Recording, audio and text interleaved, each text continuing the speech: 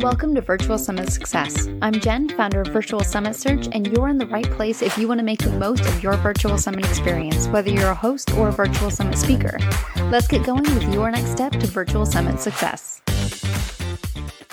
Have you ever wished that you could maybe just borrow somebody else's audience and bring them into your course launch?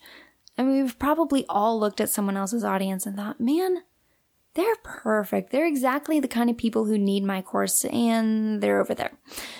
And I don't know how to get in front of them without being weird and feeling like I'm stealing them. And you just aren't quite sure how to organically and naturally and in a good way bring them into your own audience. Well, I've got a way that you can do that. So virtual summits are kind of the perfect way to borrow someone else's audience, because you're not just borrowing someone else's audience, you're also helping that person whose audience it is build their authority as well. And you're introducing them to new audiences too, which is always a bonus for everybody. So virtual summits are the way that I like to do that without being sleazy. And you can borrow my tactic. You can totally swipe that. Because you can go and invite people who might not otherwise be interested in partnering with you to be part of a virtual summit. And you'll be surprised at how many people say yes. Virtual summits are fun. They're a really great way to network with other speakers and the attendees. And people like being part of them a lot of the time if they're done well.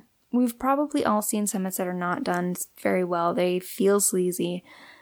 But let's move away from that. You can be part of the movement to make virtual summits great, make them feel more like an actual in-person conference, something people want to attend.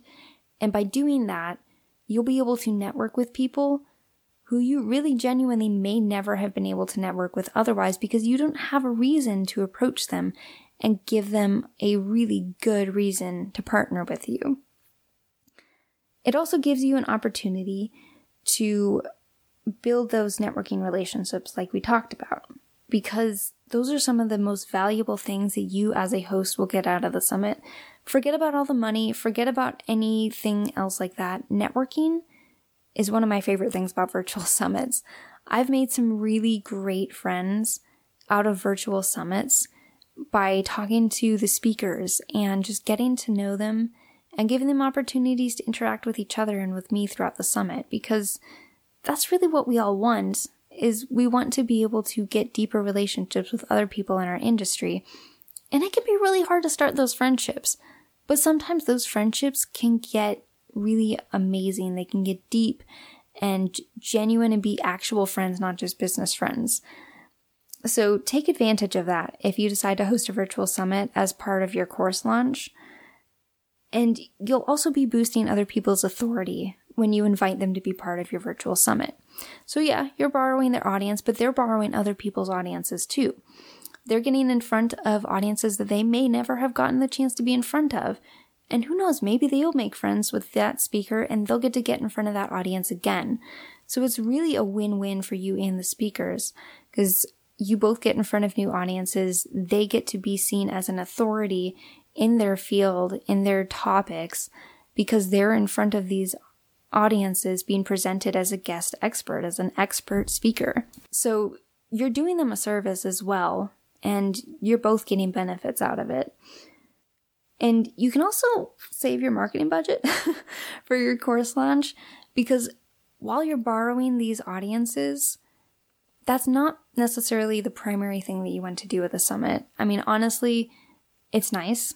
It really does help, but you really want to be building a community, and that includes your speakers, your attendees, and if you're building that community the right way, you really may not need ads very much at all. I know that ads are often something that are touted as the way to do your course launch, and there's all these funnels around them, and that's great, and they can be amazing. But if you can do it without having to spend all your money on ads, and honestly, you can make money at this instead of spending it, that's a really good bonus, because with virtual summits, you can sell access to the replays, and the speakers get benefits out of it because you can set them up as affiliates. So they'll get a portion of the proceeds that they sell. So they only get it when they sell it through their link typically. You can do it however you want, but they get a benefit through that. And you get a benefit because the money that you get from that, you could still go put that back into ads. You could go and bring even more people into the summit as those sales start rolling in, increase your ad budget, however you want to do it. And by building that audience, that can also build your course sales.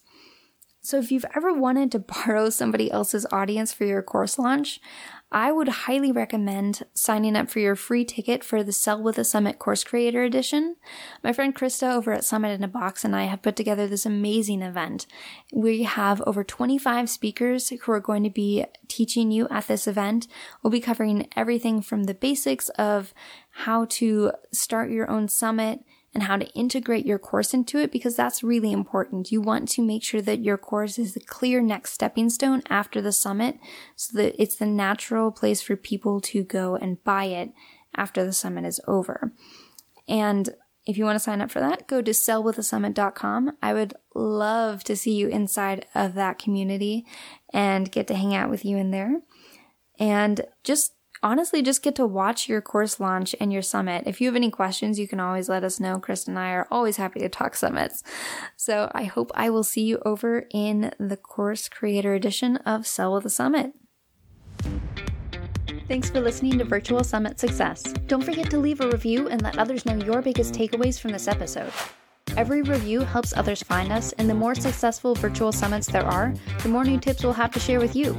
For show notes, links, and other resources, go to virtualsummitsuccess.live.